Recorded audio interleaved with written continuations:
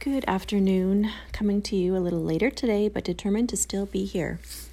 Today we read from Isaiah chapters 37 to 39. And in chapter 37, Hezekiah prayed for God to save the army that was attacking Judah, that all the kingdoms of the earth may know that there is but one God and only one. It goes on to say that the Assyrian king rudely insulted God when he asked who among all the gods of those countries could bring them out of this harassed and troubled place. In the devotional it says, faced with humiliation, King Hezekiah humbly begged God for help. In his prayer, he didn't ask for salvation only for himself and the Israelites, but that everyone would know that he alone was God.